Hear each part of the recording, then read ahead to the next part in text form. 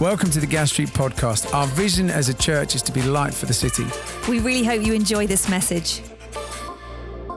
It is so important that we spend this time at the beginning of the new term, at the beginning of the new academic year, just reminding ourselves of the vision that God gave this church right at the very beginning. Now, it might be that you're new here, or maybe you're visiting. Maybe you've been around since the early days. Anyone here from the Junglers days this morning? I'm looking around. Woohoo! Yes. Did you say it was awesome? Awful. Yes, it was pretty awful. The floors were very sticky, and the decor was fairly questionable. It has to be said. It was a long time ago, 7.5 years ago. And you know, it's so important that we take this time as a church just to refresh our minds and to refresh our hearts about the very reason for this church's existence. And you know, many of you will know when we planted this church 7.5 years ago, God did give us this clear vision, this vision to be light for the city, light for the city. But God didn't just give us this clear vision. We also sensed God giving us this clear blueprint for how this vision would become a reality.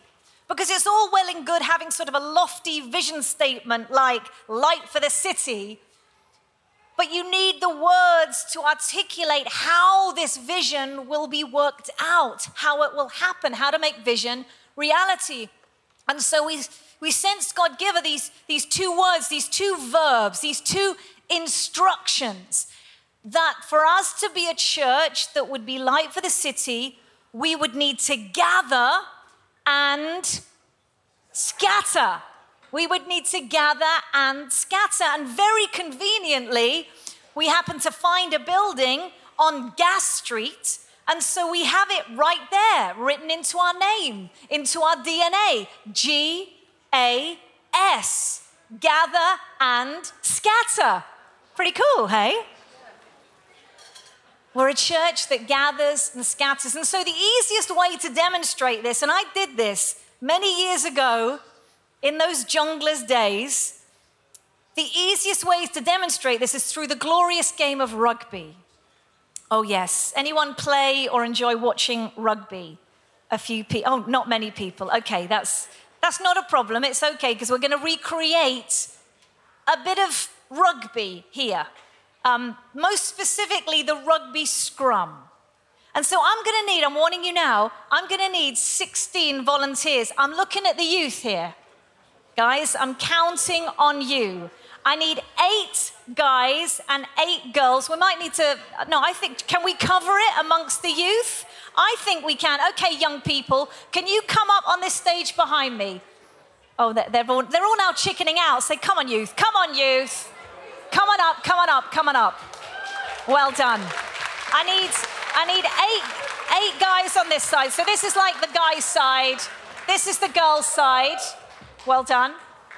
I need 8 guys and 8 girls. So guy's side, girl's side. And you are the scrum. Where's the rugby ball? I need the rugby ball. James, you couldn't just grab it. It's under the chair. Okay, you're going to form a scrum. So I need 3 of you in one line at the front. We need some more girls. Come on, come on, come on. We need 8 each. So 3 of you here in this line here. 3 here, and then 2 here. Oh, who's in the front row? You go there. 2 here, and then you need some teammates, don't you? We need some teammates. Come on. Oh, that's it, mums. You get bossy. Get your children up here. What about youth leaders? Youth leaders. Come on, youth leaders. Up you come. Okay, again, boys. 3 at the front. 3 here. Line up. 3. That's it. Perfect. Just like this. This side. 3 in a row like that. You face each other. Pardon? Nick. Yes, Nick. Come on, Nick. We need Nick. Right, 2 here. Perfect. And then Nick. There, we need a scrum half. We need a scrum half on this side. 1 more guy. James, you can be the scrum half. There you go. He's not really your archetypal scrum half. Normally the scrum half is sort of little and nippy. So, well, anyway, have we got everybody on this side? We need a scrum half for this side. We need a girl to be, come on, well done, up you jump. Okay, now you need to put your arms across each other's shoulders. The scrum half, you don't have to do that. That's it. Middle row. Gosh, this is actually harder work than I thought. That's it, that'll do. Do you know what that'll do? You're not actually gonna play rugby, it's fine. Okay, you're gonna step a bit closer together. Bit closer, stop. You're gonna crouch down like this. Brilliant. And now, you're gonna stay there. Stay there. Here's the ball. You're not actually gonna do anything with this ball, but I'm just gonna put this in the middle. Okay. You gotta do two things right now. Stay where you are and shut up. Is that okay? Great. It's my parenting there. As you can see, this is the perfect demonstration of what a scrum should look like. Kind of. Here's the thing about the scrum in a rugby game. The scrum is often where a game of rugby is won and lost. It's in the scrum that determines the play of the ball. Whichever side gets the ball, they get play of the ball. So many of the tries that are scored in a game of rugby are won through the outcome of the scrum. Often, the game is contended for in the scrum. Here's the thing about the scrum. The players spend way more time scattered across the rugby pitch than they do in the scrum. They spend far less time in the scrum than they do scattered across the rugby pitch, and yet so often the outcome of the game is contended for in the scrum. And so they scrum together and then they go. They gather together and then they scatter. Well done, you can sit down. Let's give them a round of applause.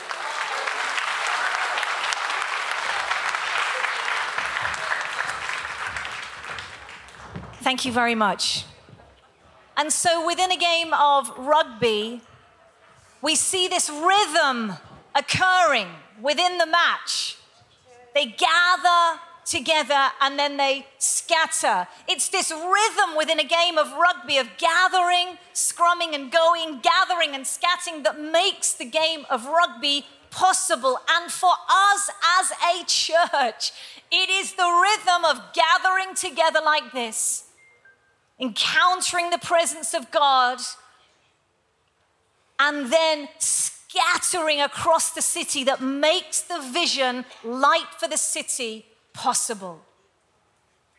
And over the last few weeks, Tim and I, we've been praying and pondering and inquiring of the Lord, as we often do at the beginning of a new academic year, asking God, what is he saying? What is he wanting to speak over us as a church as we look to this year ahead? And we've had this strong sense that what God has been leading us towards is a sharpening of what it means for us as a church to effectively and authentically gather and scatter.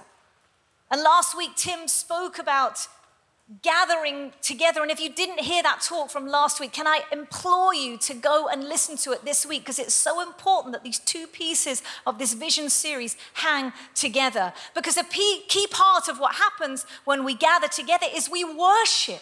Like we've just done, we worship. We encounter the presence of God together in our worship. And as Tim said last week, worship is always our starting point. It will always be our starting point. That's why it's so important that we, as a church, keep creating spaces where people can come and gather and encounter the presence of God through our worship.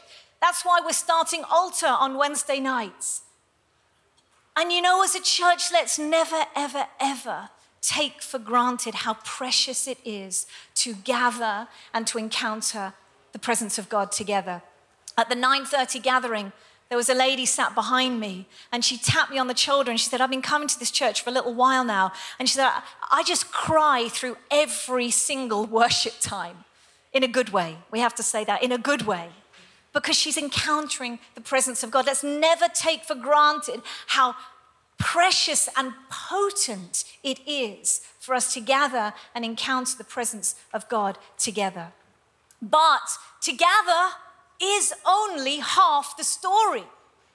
Because when we encounter God's presence together like this in church, it should drive us to bring God's kingdom to the city. When we encounter the presence of God like this together as we gather in church, it should compel us to bring the kingdom of God to the city. You know, with Rick Warren, who is a church pastor and an author in the States, he said this: we don't measure church success by our seating capacity. We measure it by our sending capacity or by our scattering capacity. And you know what I've discovered is that the extent to which, as a church, we are effectively scattering throughout the week, each of us individually, with the power of God, the power of God's kingdom in our hands and on our lips, the extent to which we are effectively scattering, there is a direct correlation between that and the potency of our gathering. The more potent our gathering, the more we encounter the presence of God, the more we will be compelled to scatter, to go, to bring God's kingdom in our midweek, whatever it might look like. That's why we gather and scatter.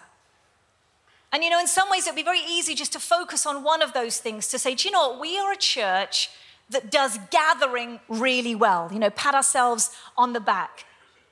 You know, we do presence in church really well. Let's just leave it to other churches to do kingdom in the city. But if we are truly going to do justice to this vision that God has given us to be light for the city, this mandate to be light for the city, it has to be both. It has to be both. It's the gather that will lead us to the scatter. It's our worship that will lead us to the lost. And in a moment, I'm going to hand over to James. He's going to share some thoughts about what it might look like for each of us as individuals to bring kingdom to the city in our own unique way. But before he does that, I want to end with this story. And it was a story that was sent in by a woman who comes to this church just last week. She wrote this: my friend and myself popped into a supermarket to get some groceries. When we got to the till to pray, a gentleman in his early 60s was in front and appeared very flustered and anxious and proceeded to ask if we would help him put his trolley of food on the conveyor belt. We helped him, and my friend even helped him pack his bags. When he went to pay for his shopping, he became more and more flustered, and he couldn't remember his PIN number, and it declined a few times. I had an overpowering sense that I should pay for his shopping for him. I offered and paid for his shopping and mine. And the cashier said when he left, that was the nicest thing I've ever seen. Upon leaving the shop, he was determined to pay me back and went to the cash machine, which again wasn't working. And after some convincing, he accepted I had paid for his shopping and I wasn't looking for anything in return. He then asked, "Why would you do such a thing for someone like me? What are you about?" And I just explained that I was a Christian and that we're all the same in God's eyes. He then broke down and proceeded to tell us that he had been struggling with mental health and had in fact attempted to take his own life last week. He explained that he'd been drinking more and just didn't know what else to do because he felt so worthless and so useless to the world. I asked him if he believed in God. And he explained that he'd been praying to God to help him for weeks, but he'd not shown up, and so now he didn't know what to think. This made me smile. And I explained that God was definitely listening because I believed at this point, this was God using me to show him hope. God shows up in all sorts of ways. All of a sudden, this guy stared into space and said, "I think you might be right." We talked for a while, and me and my friend offered to pray for him right there in the middle of the retail park. I didn't even notice anyone else around us. We talked about church, and I told him about Gas Street. For me, this was God. I know myself, and I never would have had the courage to do that, what I did on that day. I want to read the words again of Romans 10. This time, this is the message paraphrasing of those words. It says this: but how can people call for help if they don't know who to trust? And how can they know who to trust if they haven't heard the one who can be trusted? And how can they hear if nobody tells them? And how is anyone going to tell them unless someone is sent to do it? Gas Street Church, God is sending us. We gather and we scatter. You know, I was just remembering yesterday I was in the city centre with my daughter.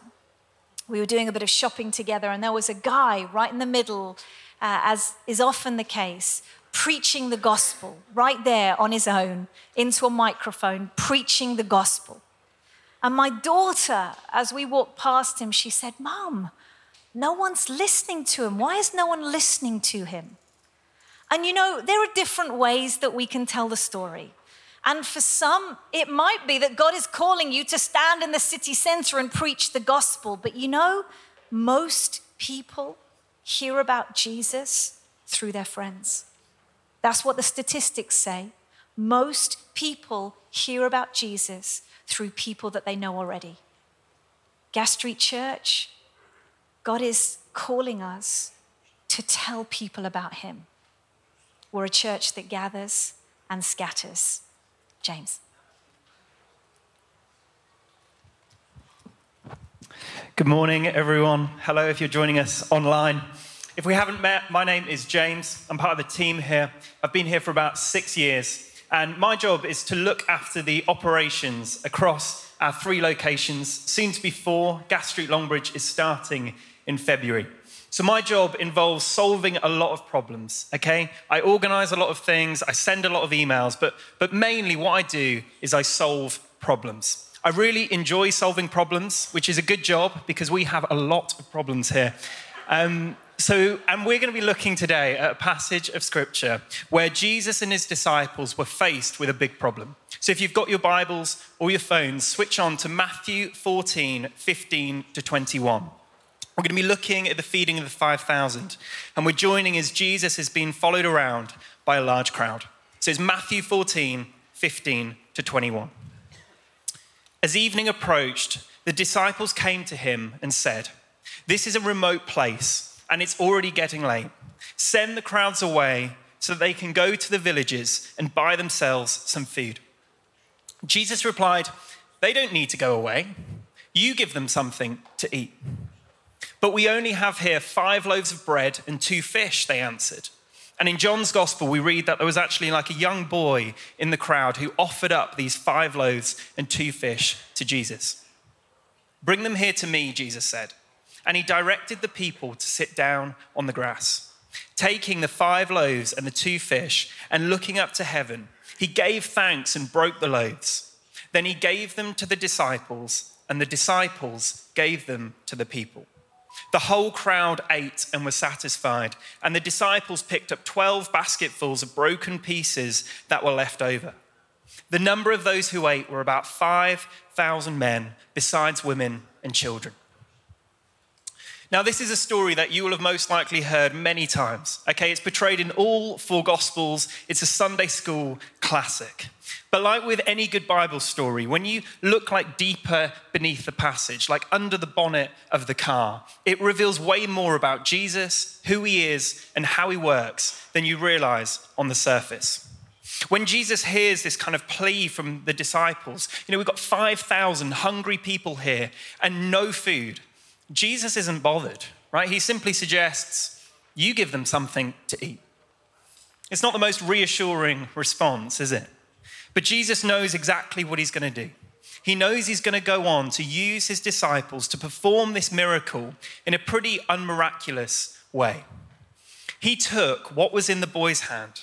He took the 5 loaves and the 2 fish, which again, in the grand scheme of things, is this like insignificant solution to 5,000 hungry people. And then he gave them to the disciples, and the disciples gave them to the people. Jesus didn't just like click his fingers, right? And suddenly everyone had food, although that would have been pretty cool. Okay, but instead, Jesus, instead of doing it himself, he chose to use the people.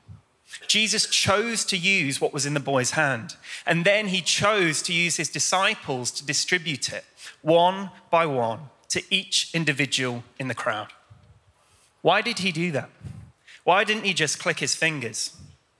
Well, I felt God say he wanted to give every single person there a personal interaction with a miracle.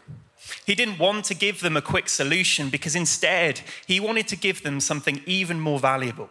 He wanted to give them a story to tell. He wanted to give them like this encounter with the living Jesus that they would never forget. In this story, he chose to use the people to bring about the kingdom. And today, he chooses to use me and you. I first walked into Gastry about 6 years ago, okay? And at the time, I was feeling pretty broken. I was feeling pretty lost. I had a whole range of health issues going on, and I didn't really have a plan for my life. Okay, and I walked in, and I sat around there, okay? And for an hour and a half of the gathering, I just wept, okay? I absolutely broke. It was the 6 p.m., so it was more like 2.5 hours by the time it had finished. But it didn't matter which part of the gathering it was, right? Church news, that was an emotional alpha notice, right? Moment to give and chat was just awkward, turning to the person next to you, just crying. What I didn't realize at the time, but now I do, is I encountered Jesus that day. I encountered his presence. As I sat there, I knew I would call this place home.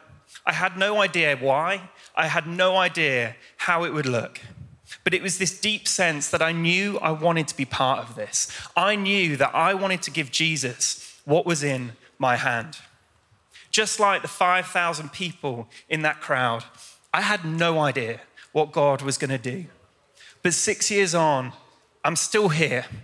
And I can honestly say that choosing Jesus, giving him what was in my hand, has been single-handedly the most remarkable, healing, life-giving journey I have and will ever be a part of. As the crowd gathered, they encountered the presence of Jesus, and then they scattered with a story to tell. And that's the vision, right? As Tim and Rach have spoke on, we gather together like this, we encounter his presence in the church, and then we scatter to see kingdom in the city. The vision is that we would be a church so full of the presence of Jesus that we would be compelled to share him, to go out into school, into work, into university, to come alongside those who have less than us, to make a difference in this city. So it sounds really straightforward, doesn't it? Right? We gather together, we scatter, we see kingdom in the city, job done, easy. But it doesn't quite happen like that. Okay, things get in the way.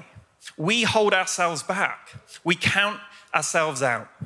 And for me in my story, something could have held me back. Something could have stopped me from giving Jesus what was in my hand.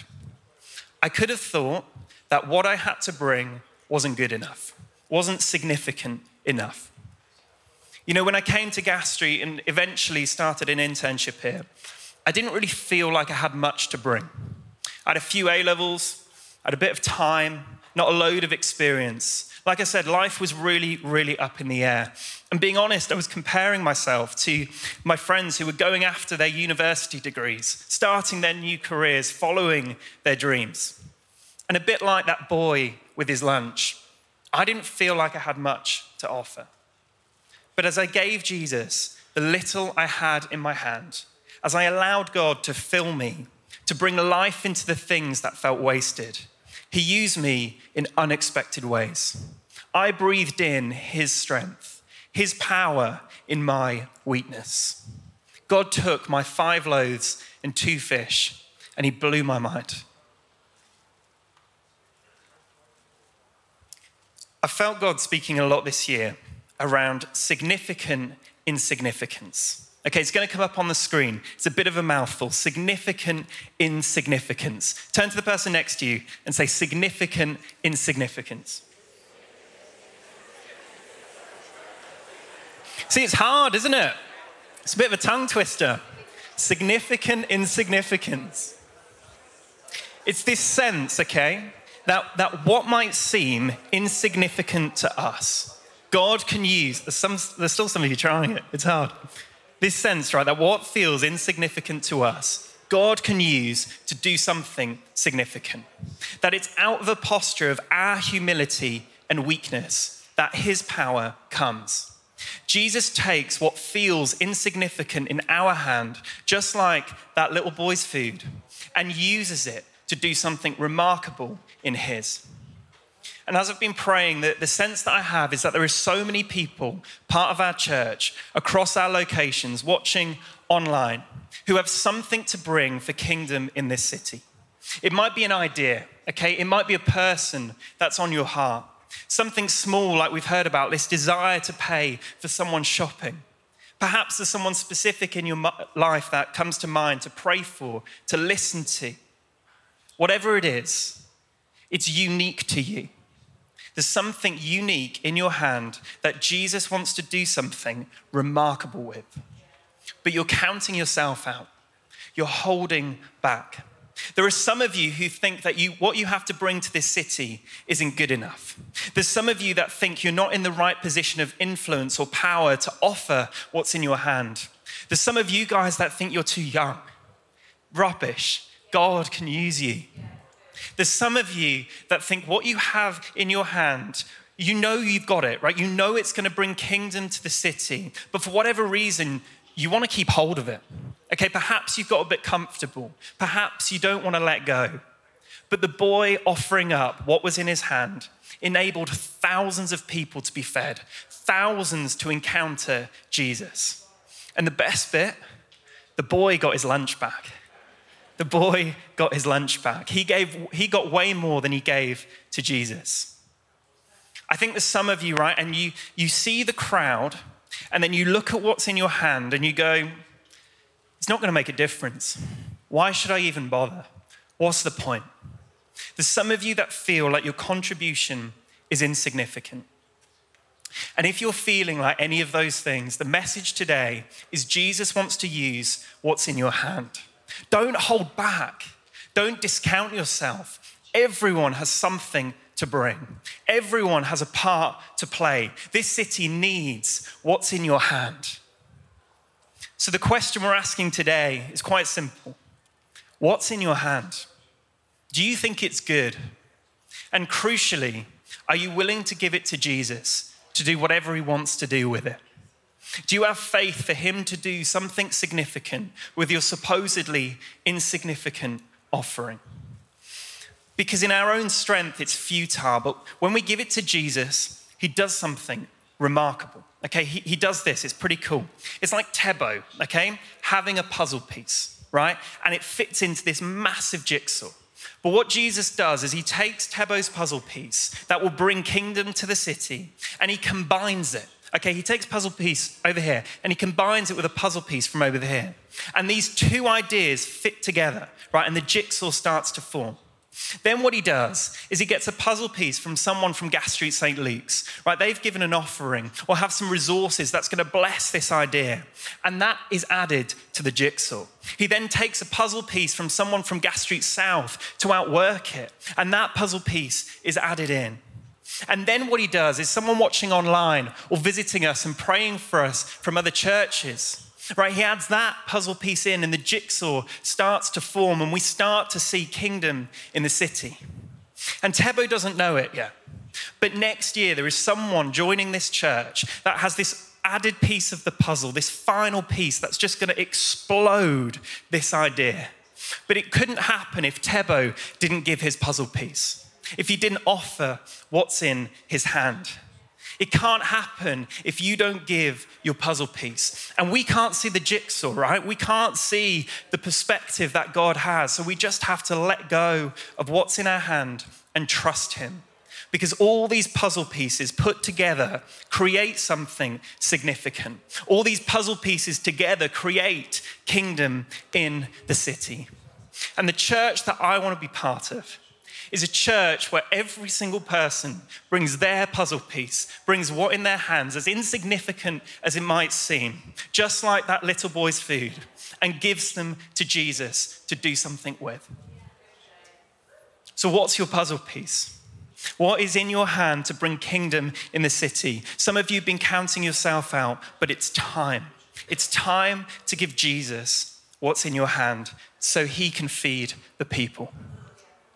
I think there's also a few of you here today, a bit like me 6 years ago. Perhaps you're new to church, you're exploring faith, and perhaps you're here today and you feel like the crowd. Okay, you feel a bit lost and you're just hungry. Okay, and you need some food. And I'm not talking about McDonald's, right? I'm talking about like a deeper hunger, right? You're here and you're not even sure why, but you're waiting for something. You're not even sure what you're waiting for, but there's this lack of identity, of meaning, of freedom. And today you need to hear that Jesus is the only answer. Jesus is the hope. And if that is you, and you just feel like you're in the crowd, you are so welcome to just sit and eat at Jesus' feet today, awaiting for him to do something. Because as they gathered, the crowd encountered the presence of Jesus, and then they scattered. They scattered with a story to tell. Whoever you are, you have a puzzle piece for the jigsaw. God is propelling us as a church to scatter, and you have a part to play. Enough excuses. Yes, we need to create more spaces for God to move, to encounter his transforming, loving power that changes people's lives, just like it did mine. But then we need to go. We need to believe that this loving, grace-filled, transforming power of Christ isn't just for us, but it's to be scattered, to be shared, to carry that transforming power into school, university, work, into family and friendships, to carry the kingdom into the city through small steps of obedience, through giving to Jesus what's in our hand, presence in the church, kingdom in the city. The vision's never changed, right? I've been here for 6 years and it's still the same. Lives transformed through individual encounters with Jesus as we gather and we scatter. As the worship team begins to come up, the only thing that has come parallel to my own yes to Jesus, to my own journey with him, is him using me to play my part in transforming others' lives too. The only thing that has become parallel is to see my own gather lead to scatter. Over the last few years, I've had the privilege of coming alongside some students in our church who've journeyed university with us here and seen Jesus work in their lives across these years. I've offered the little I have in my hand. Okay, maybe a bit of life experience, that's more than them, or a bit of time. And some of these guys were so far away from faith, right? Some of them were addicted to drugs. And these guys, Jesus has done something remarkable with. Some of them are now my closest Christian mates, championing me, encouraging me in my own faith. I stepped out into faith, nowhere near as much as I should have. But I've seen Jesus use that. I've seen him transform people. I've seen him offer healing and breakthrough. I've seen Jesus take things in people's lives that are awful, that feel beyond hope, and I've seen him turn them around. And perhaps best of all, I've seen people come to faith that God has then used to lead others to faith too, because it's too good to not give away. I've seen Jesus do amazing things in and through me and in and through the people around me. And it's blessed me beyond measure to be part of it. But the best bit is just like that boy in the story. I have no idea what God is going to continue to do as I continue to give him the little that I have in my hand. Everyone has a part to play. This church is bursting with kingdom potential. So what is in your hand to see kingdom in the city? What's your puzzle piece? Because this city needs it. It needs what's in your hand. This city needs people to be raised up to make a difference. This city needs politicians filled with the presence of God, influencing strategy and policy. This city needs musicians and creatives to capture the sound of Jesus and release it. This city needs business leaders and administrators to lead organizations that bring about change. If that's you, Gas Street Business Breakfast, 2 weeks' time, we want to equip you to scatter in the workplace. This city needs every sector of society filled with spirit-led Christians who are bringing the light of Jesus. This city needs the extroverts and the introverts to come alongside people to pray for them, to make a difference in their lives. If that's you, join the Jesus on the Streets Gas Street group. It starts next Monday. We're going to be taking this presence of Jesus out. We're going to be praying for miracles and for healing. This city needs the lonely brought in the family. This city needs people who spot those on the fringe. It needs people with a burning desire to see injustice resolved. This city needs people to get out of the comfortable lives they've been living in and take risks. This city needs people to plant churches, to consider going to Gas Street Longbridge, right? You're going to see God do so much more if you give him what's in your hand and join that community.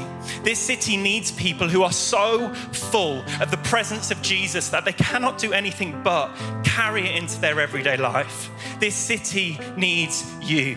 It needs you to raise your children, to complete that qualification, to start that WhatsApp group for your street, to intercede for your family or your workplace, to share your faith, to go into school and university brimming with the love of Jesus, to share your faith,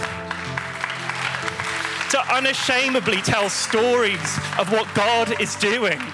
This city needs you to love well.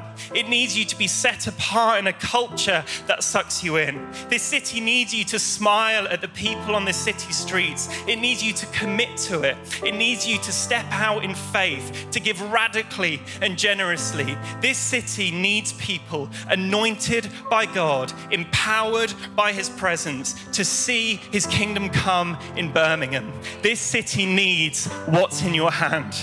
So give it to Jesus. Give it to Jesus, and I promise he will do immeasurably more than all you can ask for or imagine. Why don't we stand? Why don't we stand? Because we need God at this, right? It's futile in our own strength, but with his presence, we can see him do remarkable things. So if it's helpful, close your eyes and just reach out your hands like you're accepting a gift. In a moment, we're going to have an opportunity to respond, to answer this question, what's in your hand? But first, I'm going to pray. Come, Holy Spirit. Come, Holy Spirit. Fill us with confidence. Send us out. Reveal to us the people in our lives you want to come alongside, the ideas you want us to go after. God, we lift to you the things that feel insignificant. And we pray that you would breathe over us your significance, your value, the identity that you speak over us. Come, Holy Spirit.